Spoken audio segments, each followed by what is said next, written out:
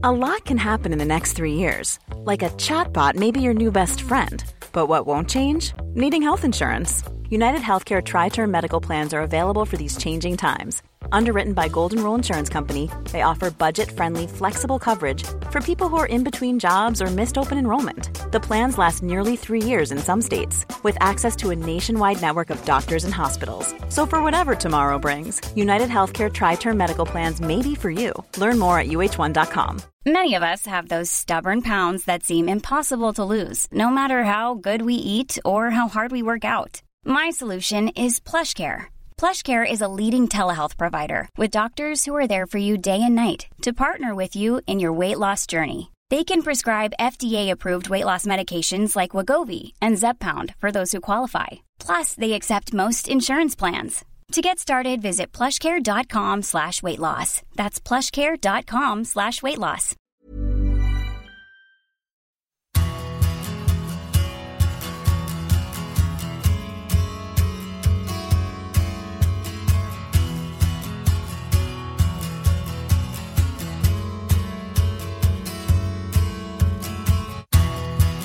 I'm going to make an admission now, which won't play well in some parts north of the border.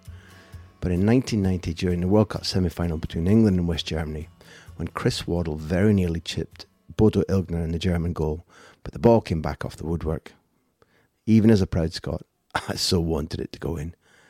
At that stage, Chris Waddle to me seemed like Britain's version of Michael Laudrup. The two of them are tall, very big athletic physiques, but they would glide past footballers, A, as if they were on roller skates, and B, as if they had the same low centre of gravity as a Romario or a Pele or a Maradona or a Messi. I thought Waddle was magical to look at, and what some of you who are younger won't know is that when he moved to Marseille, after dazzling at Newcastle, catching my attention there, and then dazzling again at Spurs, as far as I was concerned, there wasn't non-stop Sky television or YouTube internet in order to keep up with the way he was playing. So from intermittent television clips and from the written press, what it appeared to me that he was playing even more brilliantly in France than he had in England, and that he was a prince amongst paupers in the French league. Over the years, we've shared conversations about skills development, about what he does and doesn't think about great footballers, modern footballers. So we knew we had to go and talk to him, and when he welcomed us to his house, going up the stairs to his private room where there are football shirts framed from every year of his long career from famous people from dozens of countries. I also saw piles and piles of records and CDs and a little statuette of Laurel and Hardy, at which point I knew we had the same sense of humour. This was a joy, talking about being bullied at Newcastle, talking about life with Gaza, talking about life in France. Chris is a born raconteur. We called this the big interview because we wanted to touch on big themes and speak to big personalities. Maybe this was the biggest of the big. It's the longest, and it's that long for a reason. Chris spoke with wit, passion. He had a pinpoint memory of so many incidents in his career. Neil, Martin and I were absolutely agog.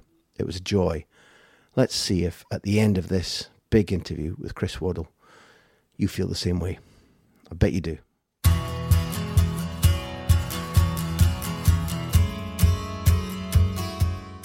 We're now, Chris, going to podcast. The last time you and I were together, we shared a beer in Kiev. Yeah. It was just after the final of 2012. We'd seen Spain-Italy, wonderful game, 4-0. But what was still echoing about in my mind that day was something that I think you share a passion for, because the night before the final, I'd been out with the son of Ozzy, Federico, and Adam, our cameraman, and I had been to a Queen concert live in the streets of Kiev, and we found this karaoke bar. Karaoke bar where it's a restaurant, you sit down, you have your meal, you get called up, you sing, and if you're doing well, the waitresses will join in with you.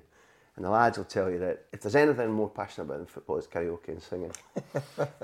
If we fetched up in Tokyo or back in Kiev, what would be your all-time top 3 choices of songs to perform if I handed you the microphone and said, you're on?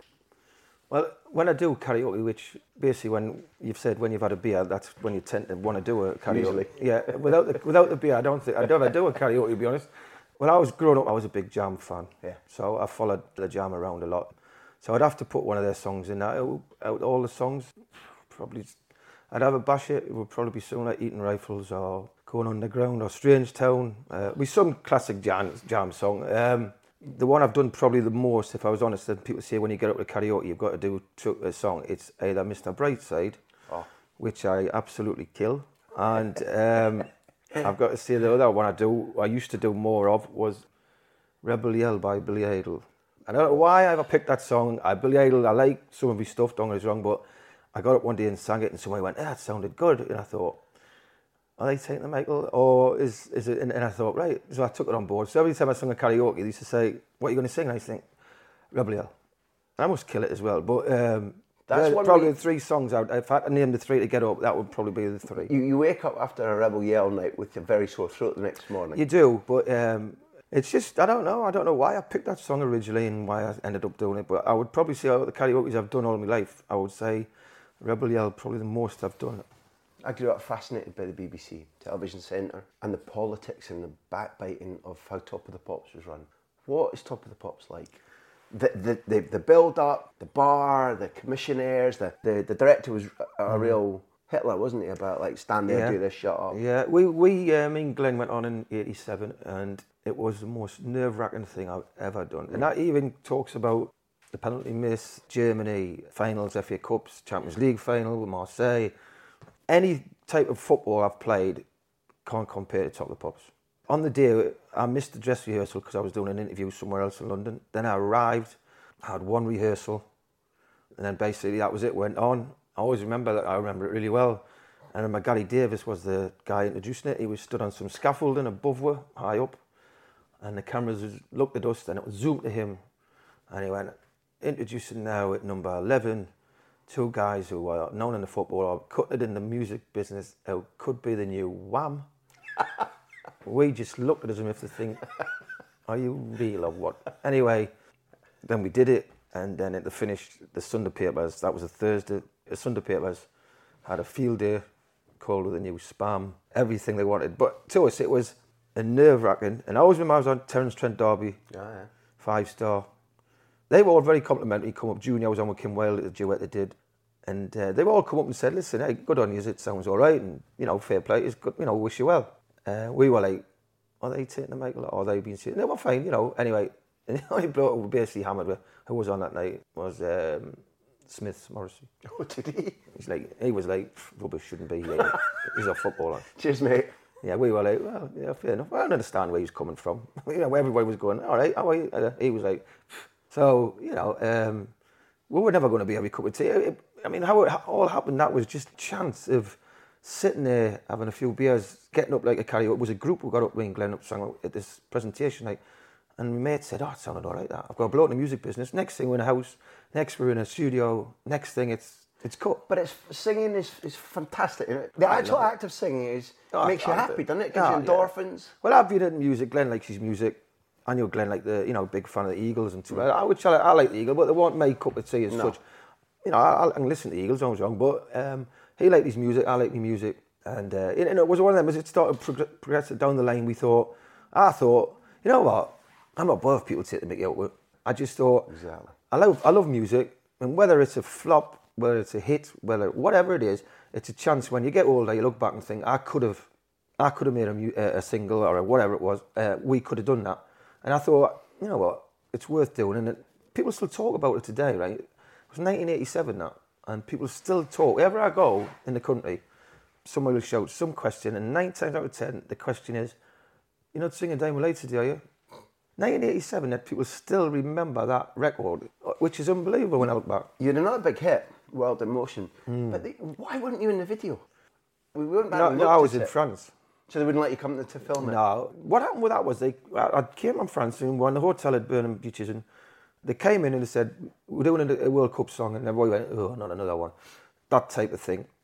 And then they said, we're looking for some volunteers. New Order's doing it. So me, Gaza, Peter Beardsley, Steve McMahon, John Barnes, I think it was 5 went, yeah, we'll come. So it wasn't far where they were cutting it. And we got in the car and we drove down to this, it was like a house with a studio in it. And Lars was there. He was Keith Allen, the actor. And he was brilliant. He was like there, and he got to go and got a few beers. And all we had to basically shout was, England. Barnsley obviously did the rap bit, but all they wanted us for was just to keep going, England. So we thought, yeah, well, it's a day out, get away from the hotel, a few beers. We had a great laugh, great doing it. To be fair, when you drove away and we went back, we thought nothing of it. We thought, yeah, it was a good day, that.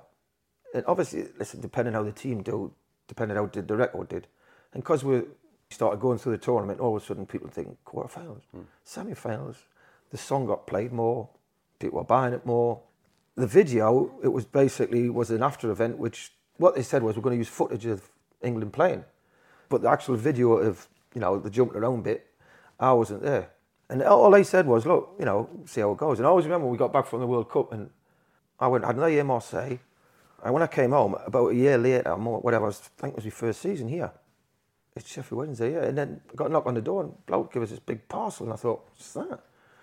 He went, I don't know, it's a delivery thing. So I opened it up and it was a gold disc. Because you sing on it, you're entitled to the gold disc. Even though you're only showing England, you got a gold disc. So you thought, I didn't get my diamond lace, but at least I got one eventually for with the England song. If your lob against Bodo Elgner had gone in, you'd have been able to go back to Marseille and take the mickey out of the Kaiser. When you went back to Marseille and you found that the bugger who'd knocked you out of the semi-final of the World Cup was France a bit mean about it? He was a top guy. After the semis, even on the pitch, he didn't go celebrating with the German. He came around all and he was like, look, listen, he was good as you won it. He knew there was nothing between us. Yeah. And we basically knew whoever won that would win it. Yeah. And that was the game. That was the final, really, because you basically knew. We watched Argentina. Yeah, they had some talented players, but they were more of a clogging side, more of a physical side, not Argentina, which we'd picture. So we thought, yeah, it would be a grind, but you'd fancy your chances against them. We knew Germany, when we watched the tournament going on, Germany were the best team we saw. But they were also complimentary of us. And listen, Germany, England will always be a good game. After the game, Franz Beck and Matthias plays, they were fantastic. Knowing us, we would have ran off to the crowds and gone mad and the German squad were brilliant. Class, eh? Yeah, they were very good. And it was funny, when I got back, I had a few weeks in Newcastle, a couple of weeks. Then I obviously went back to Marseille to start the pre-season. I was a bit behind because of the tournament. And walked in the change room and he'd been appointed manager of Marseille. So when I got back, I read it, and obviously I thought, oh God. Anyway, walked in the change room and he turned around and he went, Chris. I went, hello, Franz. He went, my favourite English footballer. And that's why he just said that, nice. like that. And I just thought, yeah, nice. Brilliant. And but he was a really nice guy. He'd let you know about the football if you weren't doing it, whoever you were. If you weren't doing enough or doing what he wanted, then he'd hit you with it. But as a guy, fantastic. I make no bones about it. I'm not embarrassed by the fact that I passionately love football. It gets me excited. But I like the little patterns within football, which makes me a train spotter. So I'm not proud of it. But it immediately takes me back to, I think, one of the first games you'll ever have remembered watching, which I think was in your auntie's house, which is when England played Germany in 1966. Watford, yeah, I was in auntie's house. And you're seeing Beckenbauer that day and you end up playing for him, and you end up playing for Jackie Charlton as well. I don't think there's another footballer in the world who played for two of the guys in that pitch that day, but you. Yeah, Jack was a character and a half as well. I never really thought of it like that. But you recall watching England win the World Cup? That was my first sort of game I really watched. Yeah, it was my holidays then. My dad used to have a motorbike and sidecar, and we used to travel, believe it, from Gateshead to Watford, which used to take, I think it was about 8, 9, 10 hours. Wait, this is a motorbike and a sidecar? BSA, and it's him and you? A BSA 650, my mum on the back. It was a 3-seated sidecar. I was in the front, one of my brothers in the middle, and my other brother at the back. And we used to play, when we were going down the A1, we used to jump and change seats in the sidecar. And we used to have to guess who was sitting in seat. The one in the front had to guess who was sitting in seat 1 and seat 2. So that was how we fulfilled, and we'd stop off halfway down and for a cup of tea or whatever. But we used to travel to Watford on a BSA motorbike, 650. And 9 times out of 10 it broke down. Did it feel daring? Did it feel like... Not at the time, no. But when you look at it, it was a little bit like watching on the buses. Harold Robbins and, when they start that motorbiking. But yeah, it was a 3-seater sidecar, and we should set off from Gateshead and get to Watford, and we'd have like a week in Watford or 10 days. My mum's sisters all lived there, so we'd go down there for But I remember watching the game. Obviously, I was 5, whatever, and my dad was saying, watch this. Sit and watch it. I remember after playing with kicking around a balloon in the house and going in the back garden and playing. But yeah, it was sort of the first game I watched, actually sat down and watched for a 5-year-old and 5.5, whatever it was. It was quite hard to sit for all that period of time because you want to go and do things. But I actually sat and watched that game, And, my dad was like, watch this because, it's a bit of history, really. If England win it, it's, So I remember that. Your talent was really clear throughout your school years, and then you sort of, it didn't happen because Coventry thought maybe you were, I don't know, too small or whatever. It was just, because your height now, it's hard to understand. But a guy I want to ask you about, because he's very proud of your development, is Arthur Cox. And what fascinates me is that, he says he bullied you. Did. Why did he bully you? And could somebody do that these days? He bullied us because he could see the talent I had, and he used to think he thought I probably had an attitude problem. I didn't have an attitude problem. I was shy, very shy. And he thought I had an attitude problem because it looked like I wasn't interested, because I never spoke, So he must have thought, he's not bothered. When you come out of a factory work to go to a professional, and all of a sudden you're training with professionals who you're probably watching or reading about in the local papers, and all of a sudden you're training with them from a non-league setup to that, you're just sort of thrown in. That's why I can see a lot of young players who get pushed aside and disregarded and said, no, you just ain't got it. If you go on trial, I remember going on trial at Sunderland, it's 18, 19, and I was petrified, training with these pros and who you've been watching. It's intimidating, isn't it? Oh, yeah, and you always get one or two nice lads who will come up and say, oh, and, enjoying it. If most of them just take it as if they think, well, easy, you sort of go in there and you don't know what you're doing because they are natural. They come in, the kit's there, they put it on, they do this, they sit there. To you, it's like, what is this, And it was just shyness, really. And I think Arthur got the wrong end of where he'd come in. Obviously, he took over from Bill McGarry, and the team was struggling. And he looked at the reserves, and I was just starting out, and I was on fire in the reserves. Pre-season I found hard because it was the first pre-season I've ever done where you just thought, wow. I always said pre-season was ridiculous. The way they ran you. Mo Farah wouldn't do as many miles as what we did. And it was, when I went to France, it opened my eyes up about pre-seasons. But this was just like slog. And I found it hard. I was still developing. I was skinny. I grew working in the factory from 16 to 18. I grew it to my height, but I was like a rake. And he must have looked at this kid and thought, doesn't say anything, gets on with it, but lacks a bit of confidence. But to him it was, maybe he thought he's not that bothered. What did he do? Everything was basically on my case. Whatever I did, I couldn't do anything right. When I was in training, I'd go past two blokes and score, and he'd go, you don't do it enough. It's not good enough. You do it every now and again. It's not good enough.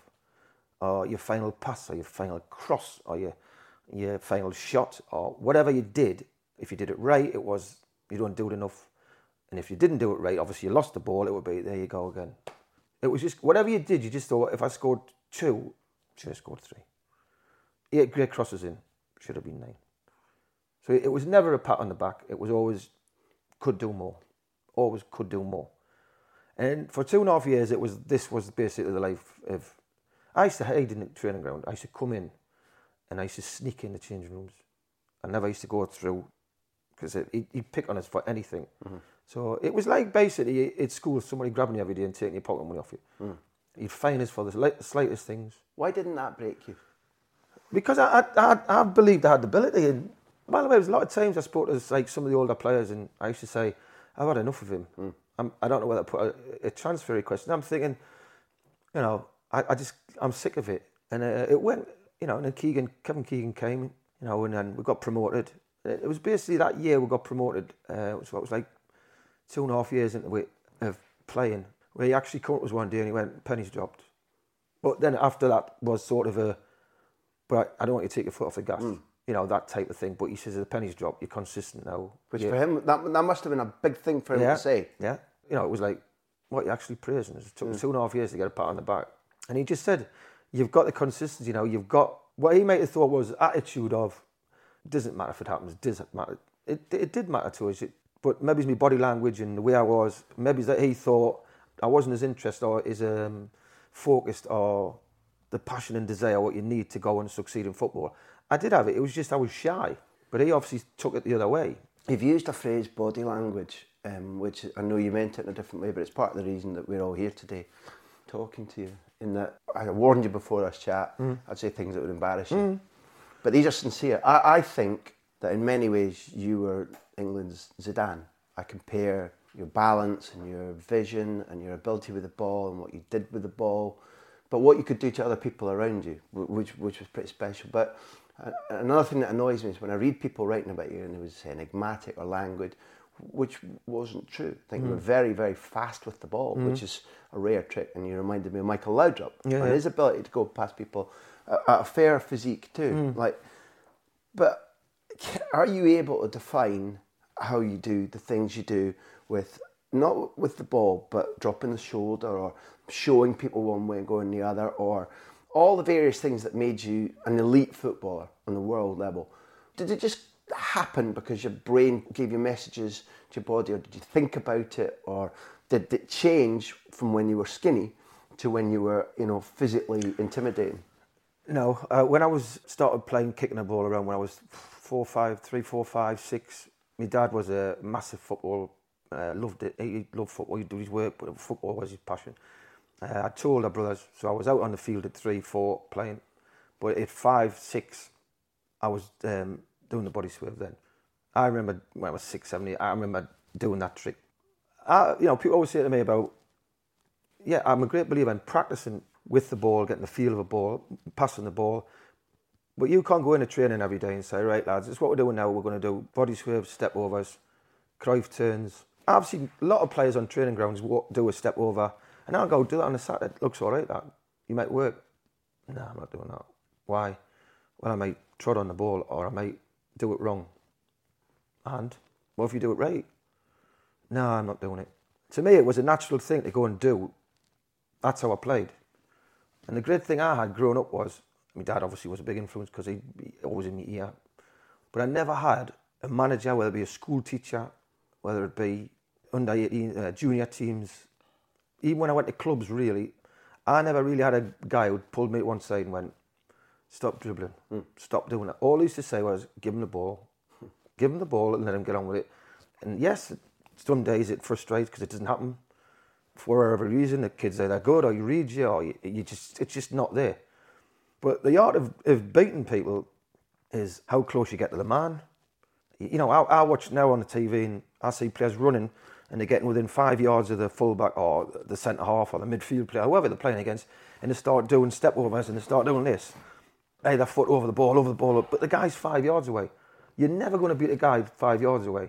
The object of beating a guy is getting as close as you can basically to you, within a yard, because that is when basically you're going to go one way or the other, or he's going to nick the ball off you. You can't beat a guy from 5 yards. He's got to be a very bad defender if you beat a guy from 5 yards away, put it that way. So to me, somebody says, well, how far do you run the ball to the guy? I went, you don't. It's just not, it happens. And I'm always a great believer, when you're a footballer, you're born with your talent you've got. Now it's how you put together. Will you fail mentally, physically? Will you not be good enough that way? Listen, you can go and watch your Sunday morning game, you'll see a kid with a trick, but you just think mentally, the whole package, not good enough to step up ladders. But that level, he's a very good player. But you're born with it. Because someone said to me, could you show us how to do a body swerve?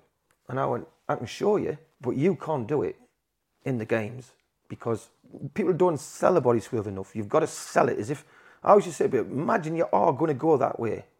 And I used to look at the defender's point of view, and I'd say, if I'm going that way, he thinks I'm going that way, obviously. And it's just that last second where you think, I'm not, mate. You think I am. So you've got to really exaggerate it as if to think the ball is getting left behind in a way because I'm taking it off. I'm taking off from my right foot. I'm off.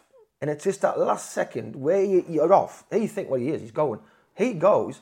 And then you take it with your left foot, which I do. Obviously, if you're right foot, you do it the other way. And that's how you beat the guy. But if I ran up to the guy, I've seen it work, don't get us wrong, from 5 yards, but the time when it works and when it really works is you've got to convince that man. It's a confidence trick. Go that way. It's a con artist, isn't it? It's like a step over. It looks like you're taking the ball, and you don't. You just roll your foot over it. But the guy thinks you're kicking the ball, so he goes that way, and then you change direction, take the ball the other foot. Anybody can do this, but the art is when to do it, and it's that split second. When you watch Lionel Messi, when you watch Cristiano Ronaldo when he's on when he's dribbling, all these players that we want to talk about, how you'll mention, you know, your Ronaldinho's over the years, and all these players, and Tommy Hutchinson's or John Robertson's, they used to drag the ball. They'd have the ball right up the people. You used to torment the fullback, you know, because there's always a player you back off. So you used to think, he never goes past us, but you think, I don't need to go past you, because you just back off till I get to an area where I can cross it or pass it. So you're doing me a favour, really. Then you'll get the ones who think, what I'll do is I'll back, then I'll dive in. And then again, that's timing to see him coming, that movement, that split second. When you see him come to tackle you, you move the ball, and he's lying on his backside now, or he's stuck, and you're away. You know, then it's like, show him this way, show him that way. And I always tell a story where I remember playing against Maldini at Wembley for England, and I think it was about 80, I think he was 20, 19, 21, and I was raving about this kid. And don't get us wrong, what a player he was. Anyway, I played, and it was a midweek game, friendly for England against Italy, and I tortured him. I played right, and I always remember the game. I come off, and I thought, you know, that's how you play as a winger type thing. And everybody's like, the Italians were like, can't believe it. Never seen anybody do that. And the press, you know, and then when I, you know, years on, every Italian player I met, Mancini was manager of Man City, and I went to the tunnel and was Mijan. And they always used to say the same thing, Violi, the lot. The only man to embarrass Maldini. And I used to think, is that what I remembered for in Italy? Just for that? Is that it? And anyway, years had gone on, and I was playing Sunday morning football in Sheffield, and played against a young fullback, pub football. And this young kid bought every trick. And I had this kid spinning round. And I was 42, 43. The centre-half shouting across. It's only before the game. He always does the same thing. So and then I'm going to centre-half. Well, you come out here. So, you know, then he's saying, if I come out there, I'll put you across the touchline and all that. I went, I've heard it all before, you know. Anyway, this young kid's like, I'm sick of this. Final whistle going, this kid, centre-half's on his left-backs, on his case all the time. So as the game finishes, I walk off and I go, listen, mate, don't worry about that. And he went, I went, Maldini fell for the same thing. And the kid went, he sort of grew in hate and went, then he went to centre-half, Maldini fell that. I always used to say to Pin, I said, don't worry, Maldini fell for the same trick, mate. You've encapsulated two things there, the beauty of the sport and the reason we're all here, but also the fact you're a good man, because if you've got a little kid tied up in knots like that, it's easy to humiliate him and laugh at him, but you've made him feel good. Also, we talked on the journey down about how often we meet great athletes, great sportsmen and women who can't describe what they do, but you can, and you obviously thought about it, and you've made me think about Shane Warne bowling somebody out and how they get into the batsman's head. Yeah. And you were doing the same one-on-one.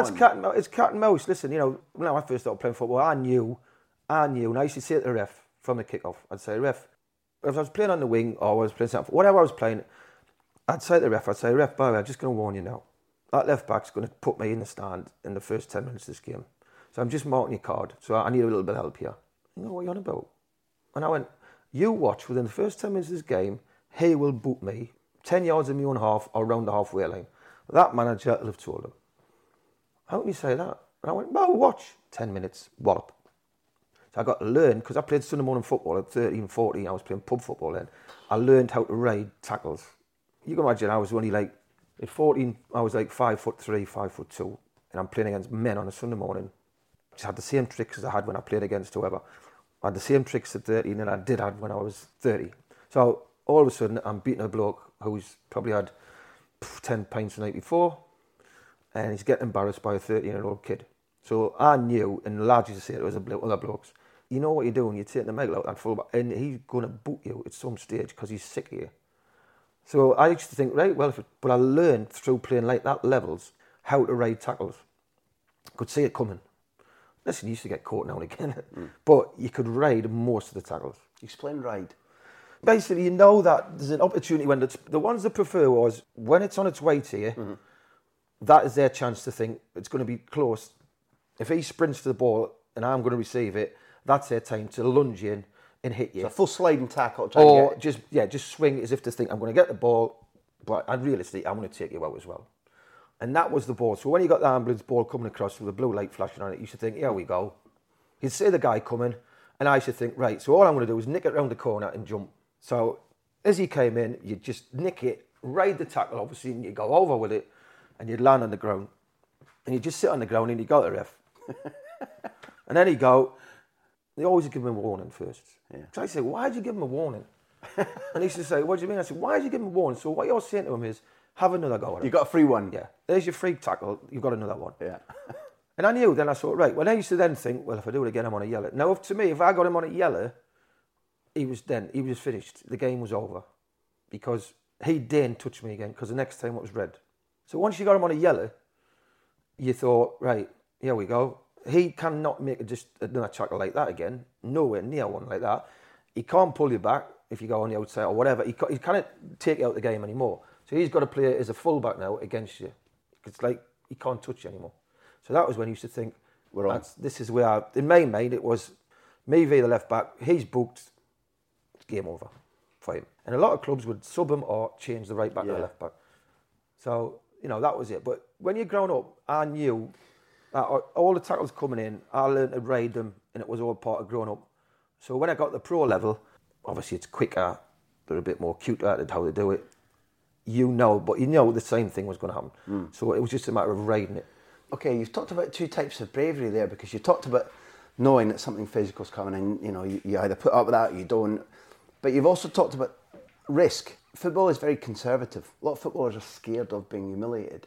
We talked before we put the mic on about the dressing room at Marseille, the Frenchmen actually taking 3 months to own up they could speak English because they were worried that, they were worried that their teammates would take the piss out of them. Now, these are grown men, venerated around the world, earning millions of euros and brilliantly skilled at something. Yet they're scared of being exposed for speaking English to you, or they're scared of trying a trick on a Saturday. They're scared about what if it doesn't come off. That's a different kind of bravery that in life, when you seem to have innately got, like, I don't mind. I'm going to live with style or live with humour or take a risk of a shot or a chip or a nutmeg won't come off, but you don't care about that. No, I think football for me was an entertainment business. I think you pay money to be entertained.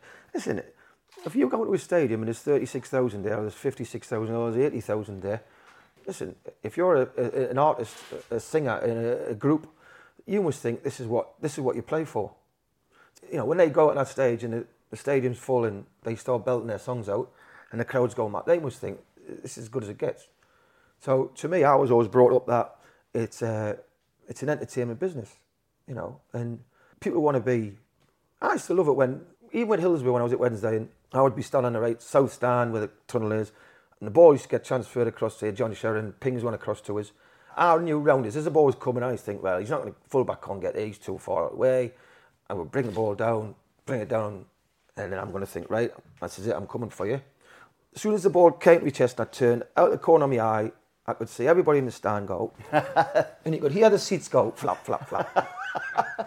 And I used to think, that's what they come for. I used to think that's what they come for. Now I'd run at the full back, listen, I might cock it up, I might have fell off the ball, I might have run it out of play, he may take it off us. But I just thought, I'll go past him, and you could hear when is it Marseille? The velodrome, fantastic, the old stadium, the old bicycle track. Atmosphere was fantastic. It was all round the ground at Marseille. It's not just about an end where British grounds always had a cop bit, and the rest of it was all people sat like that way, the club and whatever. At Marseille was just the whole ground was fanatical, Yankees and the thingies and the ultras, and it was just non-stop. So when you obviously got people on toast and you were doing things to people, and and literally, you can understand why people wanted to kick us, and because I did embarrass a lot of people. And when I look back, I used to say to them after, I'm not embarrassing you. I've got nothing. I don't even know you. I'm doing my job. At the end of the day, I wasn't going up there and being a Harlem Globetrotter and just doing it because it was testimonial games or benefiting. There was points at stake. There was money at stake. There was everything at stake. So the team would say, they didn't ever see anything. It was, I just looked at them and they used to thought, get in the ball, get in the ball, get in the ball. But they used to thought, because there's something at the end of it, there's a cross, a shot, something's going to happen, or I'll roll somebody in. That's why they gave the ball. And yes, in the mean state of before you did that, you might have went past two people or embarrassed the one guy you nutmegged them or you did something to him where the crowd all went, well, so you just think, well, you're getting the whole package here. I was two different people, mate. On the field, I had as much confidence as anybody, really. I believed I could do things with the football and it was like a stage. But when I got off the field, I was reserved. So people used to see this character on the field of smiling, joking, all the daft things I did, which was amusing. they saw this guy on the field who smiled at the cameras and as the game was going on, and I remember doing a game at Nancy, I think, and the game was going on, I was signing autographs on the touchline. And but to the French it was like, wow, we've never had a guy like this before. I was just doing daft things, but I was just enjoying myself. And when I got off the field, people would thought I was the same guy on the field who basically was a bit of a joker, a bit of this, wanted to do this. I wasn't. I like to come off it, and I didn't like being recognised off the field. I'm not one of them who parades around, I like to come on, I shut the door. That's it. Nobody sees us, nobody knows us. Yeah, I go in the village, I've got a local, I've got some good friends and all that. But people say, oh, we're going downtown Saturday. I'm not going down. And it's not because you think I'm above that, or I don't want. I get embarrassed a bit by recognition, and I always have. I've not really enjoyed that side of it. I love the football side of it when you're on the field because it's freedom and you're doing your job. Mm-hmm. So when the job's finished, you become who you want to be, who you are. And I do nothing like that off the field. I just talk football. Everybody wants to talk football because that's football. But I don't do anything off the field. And a lot of people say he's quite reserved, quite shy. Don't see a lot of him. But the field was my stage. We most recently spoke to Charlie Nicholas, who obviously was a pain in the butt for you at Spurs, which he admits himself. Yeah. And Charlie spoke a lot about just what you're touching on, that he was regarded as flamboyant, Champagne Charlie, sometimes a show-off and that. Whereas he was saying that throughout his life and his career, he's surprised people in that a manager or an agent will say, well, you'll get on with him, but that quiet fella you want. And Charlie was like, well, I'm completely different. I'm quite happy in the company of maybe a quiet or a laid-back guy. I'm not showy. Yeah. And he spoke really emotionally sometimes, but also really frankly. And he's just a heart-in-the-sleeve type of guy who isn't particularly attracted by the fame or by the notoriety. And he talked about when he moved to London that it had been an immense struggle for him. He had to move his sister in to try and give him company and support, which is a very brave thing to admit. Before I go back to, there's a piece of showmanship I want to ask you about what was going through your mind. I thought you were really brave about a decade ago when you talked in your book about being quite depressed, about really struggling, and you talked about you didn't know then you should go and speak to somebody, maybe speak to Arthur Cox, but you raised it and talked about the fact that it's a much more common thing for footballers to have a happy face and look rich and successful, but behind the scenes it bears no relation to their life as an ordinary human being, does it? No, because as I say, it's everybody knows who we are in a way, people who follow football, and to the fans, whether they've got 30,000 or 50,000, to them it's what they see on the football pitch. But there is two lives, you like to get away from the football, and listen, it works in your favour. Sometimes you can be in a restaurant and it's complimentary because you're so-and-so and this is that and this is free and that's free and that's free and it benefits. But you just like to cut a line somewhere and think, I used to go on holiday to America a lot because deliberately in America nobody knew who we were, who I was anyway. So I enjoyed America. It was like being a normal person. And I got to a stage where even when at Sheffield Wednesday where I got depression a little bit came because they were expecting more every game. So all of a sudden you've got this image built around you of, well, every time I got the ball they wanted us to dribble past 2-3 people, cross it, somebody headed it in, or pass it. Every game became, and eventually it got to us where I thought, I can't do any more.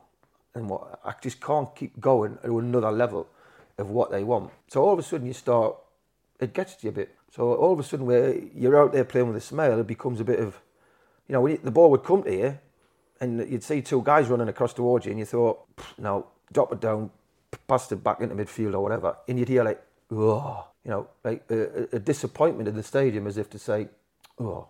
And you just thought, you can't do it all the time. Nobody can. But it gets to you because you keep thinking, when you got the ball, you've got to do something great all the time.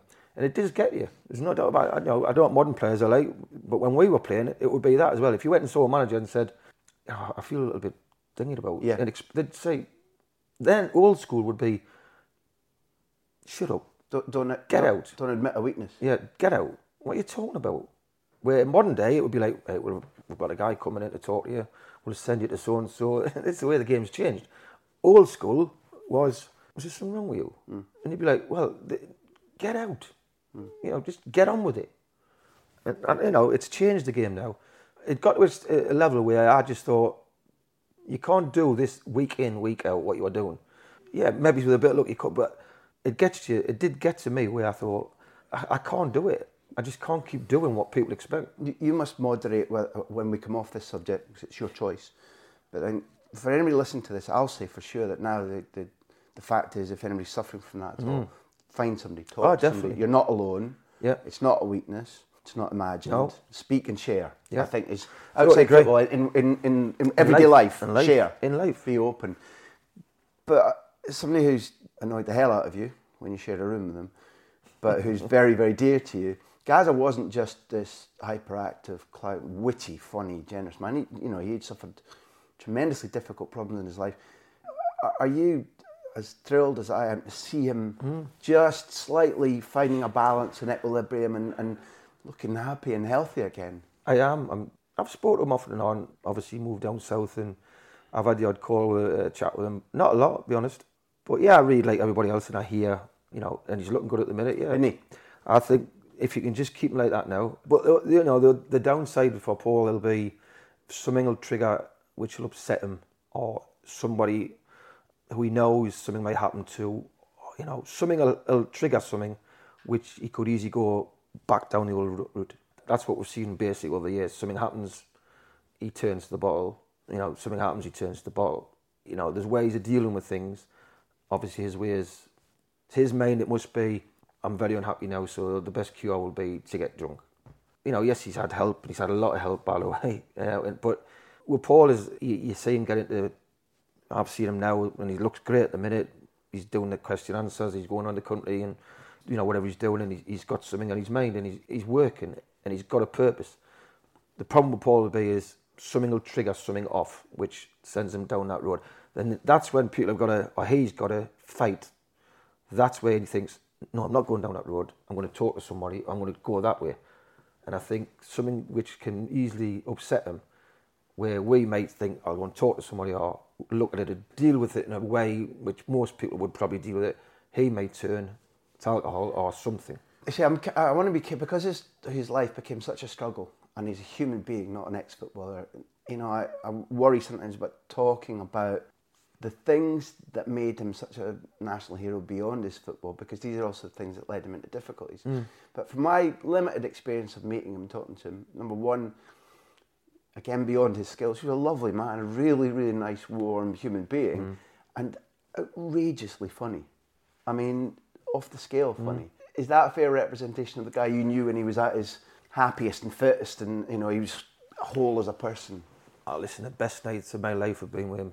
And even my missus will say the same. We had some unbelievable times with him. He was totally off the cuff. You didn't know what was going to happen. Or 9 times out of 10, it would lead to a bit of trouble or headlines. To him, it was nothing of saying, what's wrong with that? But I used to say to him, don't do that. Why? You're Paul Gascoigne. It'll be front page. Even if it was like anything little trivial, you'll make the papers. He didn't see that. He couldn't see that. He used to think, what for? He didn't understand that. And that's the point. He wasn't doing it for effect, was he? No. He's got this natural tolerance of inventiveness and He'll wit. He'll just do something. He's off the cuff. You don't know what's going to happen with him. He'll do things where you think, what are you doing that for? To him, it's nothing. It's like, well, I just fancied doing it. I was just, sitting here and this happened. But to him, he didn't see the consequences of Paul Gascoigne front page again. And so a lot of things he let the trouble. But total, he gave the shit off his back. I used to see he was too generous to people, the things he used to do. Great company. You're always on the edge with him, though. You didn't know what was going to happen. I mean, literally, you didn't know what was going to happen. So it made you a little bit... Did you share a room for a while? Oh, yes, yeah. I mean, first time, he used to sit and I sat on the bed and he'd be on the other bed and then he'd say, do you want a cup of tea? And I go, yeah, go on then. Sugar, yeah, one, yeah, okay. I'd be watching the telly and he'd come and put it down and he'd go like, what's that? And, he'd put bubble bath in it. Just, you'd say, well, what are you doing that for? It's a waste of a cup of tea, that. And he'd be like, I don't know, I just went and got the bubble bath. So then we'd share rooms. And I remember sharing rooms with Paul, and would be 10 floors up in a hotel with Spurs or whoever. He'd go down, lads would bring like cheese and biscuits to the bedroom. He would bring a dozen eggs. And I'd say, what you brought these eggs? What's this all about? And he'd open the window, and if it was like across the road, it was a cash pound or something like that. And by the way, he had a right arm on him, Paul. I mean, he could throw like anything out of his hands. Seriously? Oh, great throwback. He could have been a baseball player. He could have been anything in, by the way. Anyway, people were cash pointing, and you just hear, and you see all these eggs exploding, and you think, people like that, you know, it was like a bird had dropped an egg on them. It was like, and I just think, I'd sit there, he sat at the window all night like this, eggs, batting them, thing like that. He wouldn't move. Like an egg sniper. He'd just sit there waiting. And when people would come to the cash point, he'd go, oh, there's one, I've got one. And I'd be just lying on the bed watching the telly, and I'd say, Paul, you're going to get in trouble. Because if they turn around and they see you, but nobody knew where they were coming from. You know, he's like 6 floors up. And he's like that. And they were like, like missiles. And I'd say, you're going to... And he didn't, obviously, but it would be something where you think, why don't you just bring cheese and biscuits like everybody else, or a yoghurt or something, you know, a bar of chocolate? Why do you bring a dozen eggs with you everywhere we go? But that was him, totally. He didn't look at the consequences. To him, it was a bit of fun. To other people, it would be like, no, you can't do that. But to him, it was just, well, you're having a bit of fun. You're different from him, but, you know, for those, we've found out that a lot of the people who share our love of football, you know, are much, much younger than me. And therefore, they haven't seen all the things that I'm going to talk about. But as well as Magic Chris, you were known as Magic Chris in France. You did some of the things you've been talking about. I didn't know about signing autographs during a game. But you would make Bugs Bunny ears. Yeah. You were always full of wit and sparkle. It was the image of somebody enjoying their... For example, I remember the first time I ever saw you play that you really struck me. You were playing on... It looked like the Somme at Fratton Park, up front with Keegan and Beardsley. Yeah. And I think you each scored. And you scored from a ridiculous angle. And I went, whoa, there's somebody I'm going to watch. But when you moved abroad, there wasn't a lot of foreign football on television then. Which is why when Gazzetta came on, everybody fell in love with Italian football. But we were showing clips on either Grandstand or World Sport, whatever it was. And the one that everybody loved was when you'd been at Marseille not that long, and probably your biggest rivals were Bordeaux, but Paris Saint-Germain is a big rival. And for anybody who hasn't seen it, Chris takes the ball, there's a nice ball over the top, you take it in your chest, twirl the goalkeeper round, and then backheel the ball into the goal. You and Gaza share wit and humour and enjoyment of life, and I think there's a correlation between that and little madcap moments and what you do with the ball.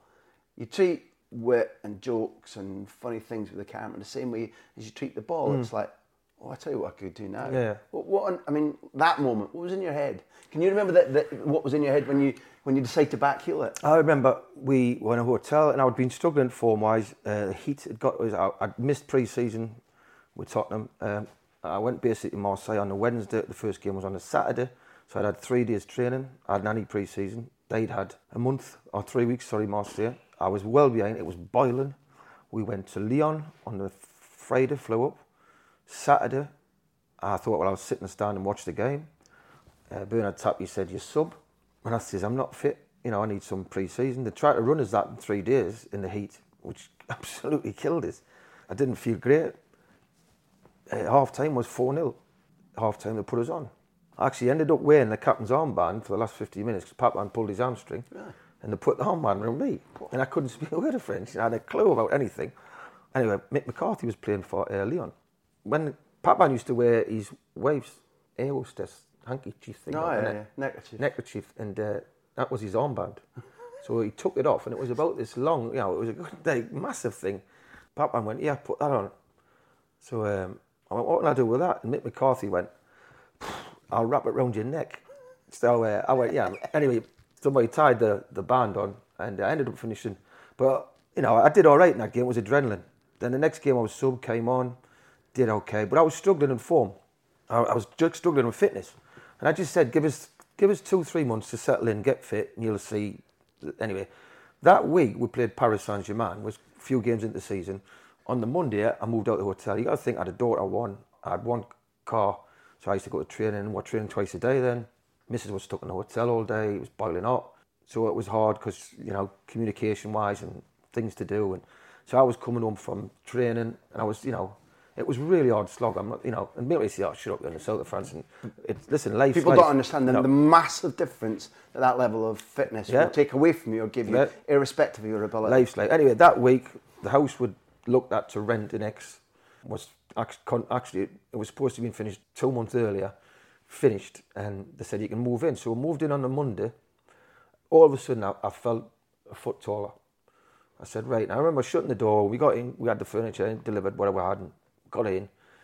And I said to him, I remember shutting the door and I said, right, it starts now with Marseille career. If it doesn't work, can't do anything about it. But from the day it starts, never mind what the previous 6 games or 8 games, what it's been, it starts now. And on the Friday, we're playing Paris on the TV. A Friday night live game, and Palace and Marseille detest each other. It's like, because Marseille thinks should be capital and blah, blah. Anyway, all week to build up this, that and the other. So I thought, right, this is it. I feel great. Fitness was there. In my own house. Shut the door away from everybody. And we went in the game. The ball came, I beat the offside trap. And as I chested it, the goalkeeper, who played many years, I think, with France, top goalkeeper, went to pick it up. And I just got my toe there before him. And as I lifted it over his head, as it came down, I've got at time I thought I'm offside, I'm not, but you just think putting the net. If they put the flag up there and you think, well, it wasn't meant to be. And as it dropped, I don't know why it went through my head about backheeling it. As I flicked, I sort of lost a bit of balance. And as I watched the ball come down, I was at an angle, really, where, I could have side-footed it, but I just don't know. I was at the angle and I just thought, oh. Anyway, I did it and it went in. And then from there, that's where my Marseille career took off. And that's where I had the confidence, the belief to do things with the football. From there, that's where it rocketed. But that goal, was shown for weeks and weeks in France after. Every programme showed that goal for weeks and weeks. And that was it. And my confidence was all there. My fitness was there. And then, that week I said to the missus, this is where it starts. This is what Marseille will say, the real me. And if it doesn't work out, it'll not be a lack of trying, a lack of whatever. It wasn't meant to be. It was a great time. French football was strong and it was interesting, full of characters. You won 3 straight leagues, which was extraordinary. You knocked a young Peter Schmeichel out of the European Cup. Yeah, Bromby, yeah. With Bromby. Played against a young Zidane for Caen. Yeah. He played with Cantona. Eric, yeah, character. Never. People going about Eric and all go, he was a really nice guy, He'd come in the morning, always come in, 9 times out of 10 would be on a Harley Davidson. Eric was Eric, big guy, but nice guy, didn't suffer fools. He'd come in, bonjour, ça va, every morning, very polite. And he was in the team, Beckenbauer liked him. It was me, him and Papan. He got injured, he did his knee. And he was out 6 weeks or something like that, ligament trouble. And by that time, it became me, Papan and Billy Pellier. And we were on fire, the three. Eric couldn't get back in the team. And Eric was one of them who would think, I'm not sitting here. So he basically said, I want to go, which they did. Right, let him go to Nîmes for €1 million, €1 million, whatever it was. But I used to get on right with him. He was never a problem. Come in, he not the most talkative, trained well, a really nice guy. And to me, he was a good player, but I never thought he would be as big as he was when he came to Man United. And the French players, the Marseille lads, and they used to say to me, we could never see Eric being a massive player in France. A good player, but not the heights he reached with Man United. Eric was a bit quiet, a bit reserved, and you could see when people say he packed in at 30, whatever it was. And I said, yeah, I could see You're not shocked by that? I could see Eric do that. No problem, I could see him do that. You made me laugh because when I moved to Barcelona, we decided that we needed a school that would be not Catalan for my young daughter who was moving from London. So we went to a school called Kensington in Pedralbes, just up where Piqué lived and overlooking the Camp Nou. We came in and gradually the people would find out that maybe I talked about football, I wrote about football. And I said, oh, wait, Cantona was here for a year. Cantona's boy. And it was the Harley Davidson. He drove up the hill in the Harley Davidson, roared up to the school. And the teacher said to us, when he joined, there's a form, you have to sign the form. So it was name of the child, whatever his son's name was, parent, Eric Cantona, profession. And he sort of stopped, scratched his chin and went, sex symbol. So he was a legend, and all the mummies stayed after taking their kids into school just to see Eric roar up on the Harley Davidson. And it feels to me as if United are in a stage now where if they signed Zlatan, for example, it would be akin to what Cantona did. It's that meeting of a presence, an attitude, a talent, and an ego that can explode at a big club if the time is right. Easy. You could see that. Listen, you saw he jumped in hit the Palace fan when he came to England because he got banned in France because he waited in the tunnel and chinned 2 players. He hid when they rolled the tunnel thing out, he stood in the gaps. And when they walked in, he jumped out and he got them. So, but that was Eric. And he didn't look at the consequences. You know, he'd say Platini had a clue when he was French national. He never got many caps. But that type of character. We're in a place now where there's actually a picture of you two playing, isn't there? Yeah, over there. Did I see a picture over of there? Yeah. You playing for Chef Wed and him playing for United? Yeah. Listen, I got on well with Eric. I really liked him. He was a really good guy, but I could see him packing in at 30. And I think what helped him in England a lot was English fans love a rebel. You know, they love a Jack the Lad. And I think Eric was off the cuff. Anything could happen, i.e. the Gaza syndrome, all these type of things. Anything could happen with Eric. So to them, it was somebody like, you know, reading another story about him. You know, people like Balotelli get more press for what he did off the field than he did on it. Where Eric did it for mine, he can't say he didn't. So he got it for the right reasons. But people do like these type of characters who are sort of rule breakers. You know, we've always liked that type, whether it be snooker, football, any type of sport, any type of life. People like them rebellious type players. So when Eric came here, he fitted the bill. So obviously his football did the talking for him as well, don't get me wrong, but I could see why people took to him. I don't know what you think of this guy, and I don't think you played with him for very long, but Leo Messi's number one football player, the one who inspired him, as Tommy Hutchinson did you, was Francescoli. Yeah, kind of ability. Messi talks about Francescoli endlessly. Does he? Yeah, no, he adores him, idolises him. What kind of football talent was he? He's underknown in Britain because he went back to South America quite quickly. There wasn't a lot of television coverage. I had a year with him at Marseille, and he not a nicer guy. Yeah. Lovely guy. It was funny because like after a game I'd have a beer, which is the English way, and I'd have a bottle of beer, and he used to look at me and go, English, and I used to go, yeah, but you have. I used to drink 2 bottles of Coca-Cola, big bottles, a day. And I went, that's worse than that bottle. If I have 3 beers and you have two of them, you're worse off than me. No. He went, everybody in South America drinks Coca-Cola like this. I went, well, I said, that's it. We couldn't prove it. I said, well, we did test. I said, people would say, drink the 3 beers rather than 2 big 2-litre bottles of Coca-Cola. He spoke decent English. I felt for him because he came in from Paris, racing Paris he was at, I think. And he came in when we wanted another player to score 15, 20 goals. I was only getting 6, 7. Papman was getting 26. Abidi was getting like 8, 9. And we thought if we got another player who was getting 18, 19, it would help with Marseille. All of a sudden, Enzo turns up. I already knew Enzo, you know, because I look at football and studied world football. I knew Enzo, he was South American Football of the Year, and we all knew who he was. And he came in, and unfortunately, Enzo, the ball wouldn't go in it. And certain games, semi-final against Benfica, when we lost Champions League. Against Sven-Goran Eriksson's Benfica. Yeah, the handball one, we lost at home. At home, we created, I don't know how many chances. We're talking, I'm probably exaggerating, but it felt like 15, 20 on the night. At 2-0 up. Yeah, and Enzo had about 6, 7 good chances. And Bernard Tapie, sort of, he's not the guy who's going to put them all in there. So he had a year, basically, and he was gone again.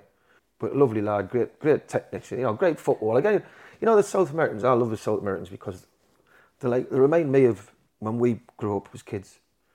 You know, we all lived on council estates. We didn't have any money, realistically. Yeah, we got by, but we didn't have nothing. I never had a car, colour TVs, and football was like your passion and it was a way out. And I think the South Americans are like that now. Because I think modern day footballers are all worried about the image, the car, the house, the money, then it's football. And I think that's why football's deteriorating badly. Where the South Americans have got that hunger. It's like the boxer, you know, who lives in the slums. All of a sudden he can punch his way out and all of a sudden he's getting millions. You know, you look at the Premier League or the football around the world at the minute, you know, you look at people like Sanchez at Arsenal, hunger, you know, his passion for the game. When you watch him, you know, he's like, everything's about it. You watch Suarez, the passion these guys have got, Messi's Argentinian, and I don't think we've got that as much in Europe anymore. I definitely think our country hasn't. I can imagine going to English kids and saying, right, we're coming back this afternoon, we're going to do some work training, and they'll all be like, why? You know, I think I want to get me Range Rover outside, I want to get me... You play football, and it's the last thing on your agenda, probably. When we produce a lot of players, what we're talking about, your Glenn Hoddles, your Gaza, all come from council estates, hunger. Football was a passion. You could ask a lot of them lads, what did you earn a week? And I bet you half of them couldn't tell you. Bet you could. I couldn't tell you now what I earned at Tottenham. Your missus could. What I earned at Marseille, I couldn't tell you. I just wanted to play football and I knew I was getting rewarded because I had a house and I could buy things. But that was the priority, the football. That was it. one of the you lived a happy footballing life largely. Football made you happy. You made other people happy. You made the seats slap back at Sheffield Wednesday. But quite a lot of the time now, football makes you angry because in the home countries, particularly, we're not very careful of the ball. No, we're not very intelligent tactically. No. If we get good players, then largely they're not like Frank Lampard, who had basic talent and worked his absolute socks off to be the best, to be disciplined. He had the type of hunger, despite coming from a rich background, that you've talked about in Suarez or Alexis. But when you are angry after another England defeat and you say we never learn, what in your eyes are the solutions? Because we can't introduce mass poverty and put people on council estates to give them the hunger. No. Therefore, what you can maybe do is do what Spain managed to do with the generation that became Alonso and Xavi and Iniesta, however. As well as it making you angry, do you see solutions? No. I think money's took control, and the only way England will ever get back to what I call a proper side and producing proper players again will be if the money dries up and it goes to a different country. Let them have all the rights and whatever, and let us make and work with the tools we've got, rather than just saying, I ain't got time for him to develop, I ain't got time for him to develop, I'll just go and buy somebody like that, and it's nothing to spend. I mean, foreign clubs must look at England and think, yeah, let him go there, because he mightn't play in the Premier League very well, because it's a physical league and it's a fast league. It not suit that type of player. We'll get him back in a year, and probably for a quarter of what we've sold him. Other countries must laugh, but to England, there's that much money. They must just think, we're not bothered. No disrespect, but Di Maria, they've lost £14 million in a year. If you were in any industry, you'd be sacked, you'd close down. But it's like, well, it didn't work out. £14 million. So it's like, well, it doesn't matter because we've got all this money shipping in every week. So we don't care, basically. And I just look and think, when I say to Newcastle, I'm going offhand here, off cuff, I'd say we had 38, 40 pros. Right? Most clubs today will be lucky if they've got 20, where your class is first team players. So all them ones where they'd say, give them 2 years. Certain clubs still do it, i.e. Crews. Certain clubs will say, that kid's 18, there's a 3 or 4 year contract. Because at 22, I think he's going to be a player. We will go, right, most clubs, this will be in England, any division, right, what about him? 3, 4 years he'll be a player, I think. Good chance of being a top, can't wait 4 years. Free him and sell him. Somebody will take him up, might go abroad, might go to non-league, might drift, might pack up. So the days have gone of saying, let's work with these kids and educate them and work with young players. And we will get the rewards, as a crew people have over the years, who've picked up the players from Man United, Man City, around the Lancashire area, who said, I haven't got time to wait. Danny Grady or whoever went, I don't wait. And they get the rewards. And now clubs, they want success tomorrow. They want a player to walk in off the, even your non-league now, they want you to walk off the non-league pitch into the first team. If you're not going to be, if you say, I've got to keep them non-league, in 3 years' time, we'll have a player here. Not buying them. Buying them in 3 years' time. So we don't work anymore. Coaching skills, I don't blame every coach. I've never been a fan of coaching schools. I've never been a fan of badges. Don't say it. You know the game or you don't. They all go in one door and they all come out the same with the same tick and the same methods of what they've done. Now, yes, it is a results business, football. But English football in general is we don't have time to coach them. The desire, as I said, is not there. I don't think there's a passion. I think it's 6, 7, 8, 9, 10, you're feigning hunger. I think at 13, 14, they talk about what I could get, what I could have. And you think you'll get that. Stick in it. Do the proper things well, and the other stuff will come. And coaching now is all about based on two-touch football. Now, listen, Spain are phenomenal at what they've done. And I'm a big fan of, people say it's boring, I can't see how it's boring. I think it's fantastic. And I love the way Barcelona play. What Barcelona has done is they've brought the game to a level of back four, your midfield guys play two-touch football in a way. And then you say, it reminds a bit as Marseille, to be fair, where we had a 4, we had a 3 sometimes, but we played a 4.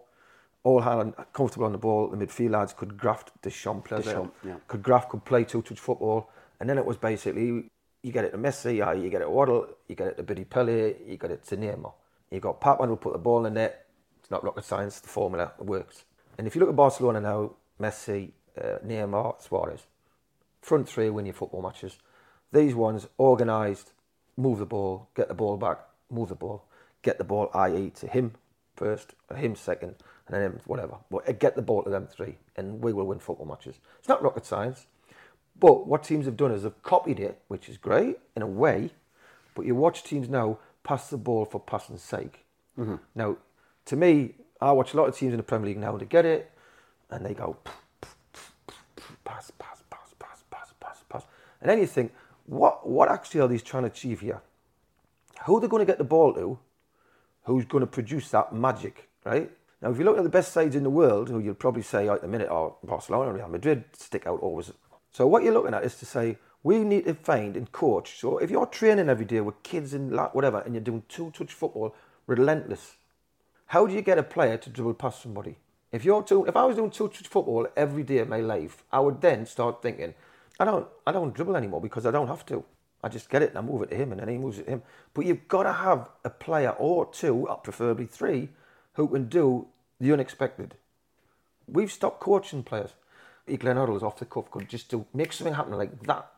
Gaza, pick the ball up, drive at people, bump, see him, past the next one. And I remember playing with players, and every club had 3-4 players who could do something on the ball. Yeah. Now you look, and it's basically the right back and the left-sided midfield player are the same. They control it and they pass the ball. They control it and they pass the ball. They control it and they pass the ball. Then you got the centre forward, you think, he gets a hold of it and he lays it back. People rave about anybody now. I'd say it would be a big star, could be a big star, Mahrez at Leicester. Now, if they can keep a hold of him, they've done well. Because this guy, he's 23, 22, 23, whatever. He's got better. He's settled more in English football now. He's more at home. He's stronger. He's whatever. He understands the game a lot more. Now, you put him in Barcelona's team, he wouldn't know how to play. Because what he'll do is they'll get the ball to him and he'll get one-on-one and he'll go, wait, watch this. By the end of the season, he'll be... Somebody will want him. Oh, it'll be big bucks. Right. But right, so why are we not producing players who are worth absolutely millions and wins your football matches? Why is it it's all about two-touch football where you say, I don't want to take... Basically what it's saying is take the risk out of football, right? So you take the risk. Now you do get a player who can do something and you think you'll take him off after 60 minutes or they'll bring him on for 25 minutes. But the fans go to football matches to say, I want to watch this. Last season, Barcelona played Paris Saint-Germain. They found them really difficult opponents. They lost in Parc des Princes. And they came to the knockout stages.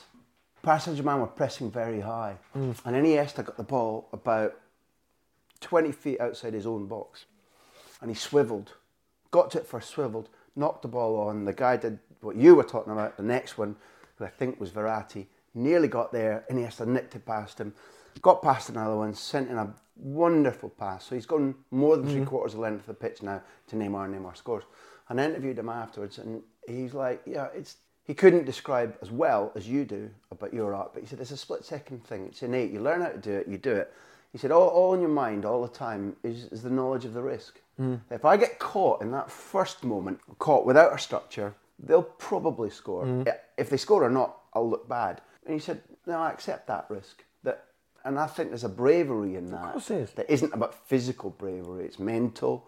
It's that confidence about doing things. But it's without that, football's barely worth it. I watch game after game. I mean, I watched Arsenal Saturday at Newcastle. And Arsenal are, on the day, probably our best footballing team on the day. I think City's up there now, to be honest. But anyway, Arsenal's them sides where they all are comfortable and they all move the ball. But they played in front of Newcastle and they didn't have one player who could open the door. Yeah. I'm a big fan of Cazorla, makes the ball tick. Fantastic footballer. Yeah. Got a little bit of a trick, and he had a foot, and I like him. He's a really good player. But, he's moving the ball. He's giving balls to players where he's got one-on-one. And you think, Oxlade-Chamberlain, one-on-one, go on, check back. Comes back to Ramsey, goes out the other side, comes back. And I'm thinking, yeah, it's good to watch, and it's patient, and it's, it's not route one, and it's not percentage, but you've got to have a player who can open a door or two. People keep saying, where'd you get them? There's got to be talent out there. Where did all we come from? And where did, them players I've mentioned? The Chris Waddles haven't stopped being born. But in that patience development equation that you were talking about, people hadn't been patient in you. Gave up and you went and played as a goalkeeper. Yeah. And Cox went, as much as bad as it was, Arthur Cox, I'm not letting this one go. He didn't tell you that. Yeah. Now, there's a guy like you somewhere. There's millions of them. Huh? There's loads. There's loads. Listen, we know that many, but there are there. No, but there's players out there. But what happens is, clubs take kids in now at 5 and 6. And if you watch them they'll say, pass the ball, pass the ball, pass the ball. What I should say is, you're playing the playground. 28 aside. There was no bibs, no cones. If you didn't shout, you didn't get it. And a lot of kids would shout even though they weren't on your team, and you'd give it to them, you'd think, but that was growing up, and that was all part of football. You'd go on the back fields, and you'd play one kid standing goal, you'd play knockouts, and you'd play, in games, it was twoies, you'd play crossbars. Yeah. You'd play, I can drive around here now, or I can drive around Sheffield, you don't see a kid on a football pitch. Yeah. Unless it's structured where there's a bib, there's a cones, it's structured, a bloke going, we were totally off the cuff footballers. You go in my neighbourhood now in Barcelona, it's representing the whole of Spain. Every street corner, there's this multi-purpose basketball, 5 it's packed all the time.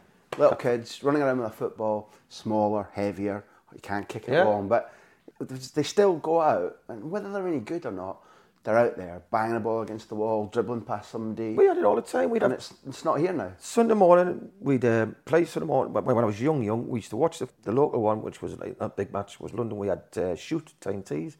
We'd watch that, have your dinner, watch that, and then everybody would be out on the back field, and it'd be a normal football pitch, size football pitch, and you'd say, must have been 20 other side. And you'd get kicked and pushed, and there'd be kids, blokes playing, there'd be kids at 10 playing. But everybody played, and it was just, that is it. And you'd have to dribble past like 14 players to score. But that was it. And that's how we grew up. It was all taught. We didn't have a bloke going, stop. Nobody. We had nobody. So there must have been a method. And you're not telling me, when I go on about South America before, in the streets of South America, or the facilities or what they've got, there's blokes actually going, stop. They play how we played growing up. Yeah. They must. We've ended a little bit nihilistic because we're kind of saying football in this country is on a slippery slope and it doesn't seem to be intent of arresting that slope. So let me stop by saying that talking to you has been pretty much as good as watching you in your day. That we're sitting in front of banks and banks of fantastic football shirts. And I'll ask the most obvious and stupid question of the morning so far so you can get back to your life. It's been a happy football life for you, isn't it? Football's been good to you. Football's great, isn't it? Listen, I'd love to have got in it earlier, 16 like everybody else. I didn't. But looking back, I would never swap how I became a professional footballer. Give us great grounding, working in a factory for 2.5 years. I was lucky, I was at the right age, there was a hunger, there was always a football game going on. I always got to play football. I played football 7 days a week. Great, never got coached till I was a pro. Newcastle, obviously, great. No, listen, I would never change what I've had. And people say I've had bad ones, the penalty miss, or we lost the Champions League with Marseille, which we should have won it with the team we had, and I think it would have been good for football if we'd won it. There's downsides, but listen, I don't know if football has never had a downside. But I always say the same thing, that I've really enjoyed football, and I was great that I'm a footballer. And I just wish, as a country, we could get that hunger back as a country. People say, when do you think England winning a tournament? I don't think I'll see that.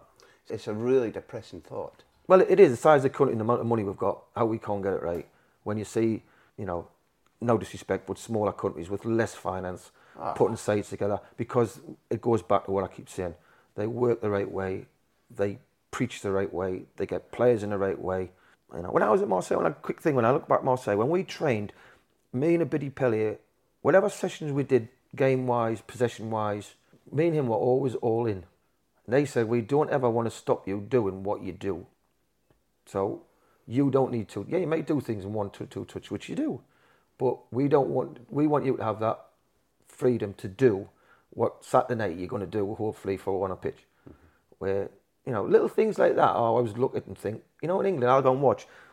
The centre-half will have 2 touch in training sessions. The centre-forward will have 2 touch. The winger will have 2 touch. So everybody's playing 2 touch. You're not telling me. You identify players. But what you do in training in the week, you try and put into practice on the Saturday. But if you're playing 2-touch football Monday to Friday, you will not be dribbling and having 10 touches on the ball on a Saturday. Me personally, I'd kick all the academies out and you can't start till you're 14. And kids should just play with their mates, school football, get it back. Get back to what we used to produce. And when people say it doesn't work, does it not work? Look at the quality players we've produced up to the 80s, 90s. I'm on about technical players. And that's the key I'm on about. We need to produce athletes. Yeah. Technical What we do. players. That's all we've got just about. Right, so we need to produce technical players, and until we go back to a system of saying, how did we produce technical players? Leave them alone. Give them little pointers. You don't train the same. If you've got a player who can open doors, you don't say, you're too touch. You don't know about Barcelona before, Xavi, Iniesta, Messi. Messi would have been a winger and probably been used in certain games. Yeah. Xavi and Iniesta would have been too little, sorry. And that sums up English football to me. Well, when I rise to my natural role, which would be some sort of leader of an independent, monarchy-free country, you'll be appointed my minister of sport. Listen, it's going to take a long time. But without people like you saying these things, because there's so many deaf out there who are either stupid, blind, or deaf. Because these things that you've explained them passionately and clearly. So what the hell are people doing out there that is getting things? It's more difficult to get it as wrong as people are getting it now. I think than it is to listen to what you've just been saying. I think the big problem is, right, is one word: money. Too much. In the world of football, we've got too much. And it sounds stupid, doesn't it? But we have. So we need another country, i.e. where Italy dominated for years. They face the consequences. But what works in Italy's favour is they've got a lot of Italians playing. When their squad's named, there's a lot of players to pick from. Yeah. Our league's full of foreign footballers, right? It's not their fault. We bring them in. We pay the money. That's where they want to be. But realistically, if you sat down all the foreign players in this country and said, what league would you love to play? It's the same wage. I would go 99% would say not England. But there's vast wealth here, so I'm going to come my career short, I'm going to take the money. We need to change, which you can't do, I know. We'd love to change it and go back to 4 foreign players in a team. And it makes you work with the players you've got, and you coach, and you get young players developing, and you get them right. You find players. It's too easy now to disregard players and go, oh, there's a kid in 40 caps, Bosman, get him in. It's too easy, because they've got the money. Because what will happen is there'll be a complete disaster of the money will dry up one day, and people say, no, it will. And when it does, we'll be sitting there, and as we always do as a country, after every disaster, we make a rule. Whether it be the stadiums all seated as a disaster first. Anything what happens in this country, we make a decision after it. Instead of acting now, we'll not. We'll wait, the money will run out, and we'll go, what we're going to do? Who saw this coming? Yeah. Well, yeah. Well, since I'm going to go with Sky, the Premier League formed, and that's the way the game's gone. But since 92, our game's deteriorated. National team, badly. Going to give you your life back now. You've been exceptional to speak to. You've been exceptionally generous. I'm going to ask you, which I've only done once before, whether sometime in the long distant future we can come back and do the rest of this, because we missed a lot of Spurs. Mm-hmm. We missed a lot of Sheffield Wednesday. Yeah. We missed Tommy Burns not being able to persuade you to move to Glasgow. That's right. What Neil calls the glory years at Brockville with Falkirk. We've missed a lot of a life well spent. You're a football genius. I still contend England's Zidane. It's been a privilege and a pleasure, even beyond what we expected. Pleasure. Chris Waddle, thank Cheers, you very much indeed. Thanks a lot. Thank you. Absolute joy.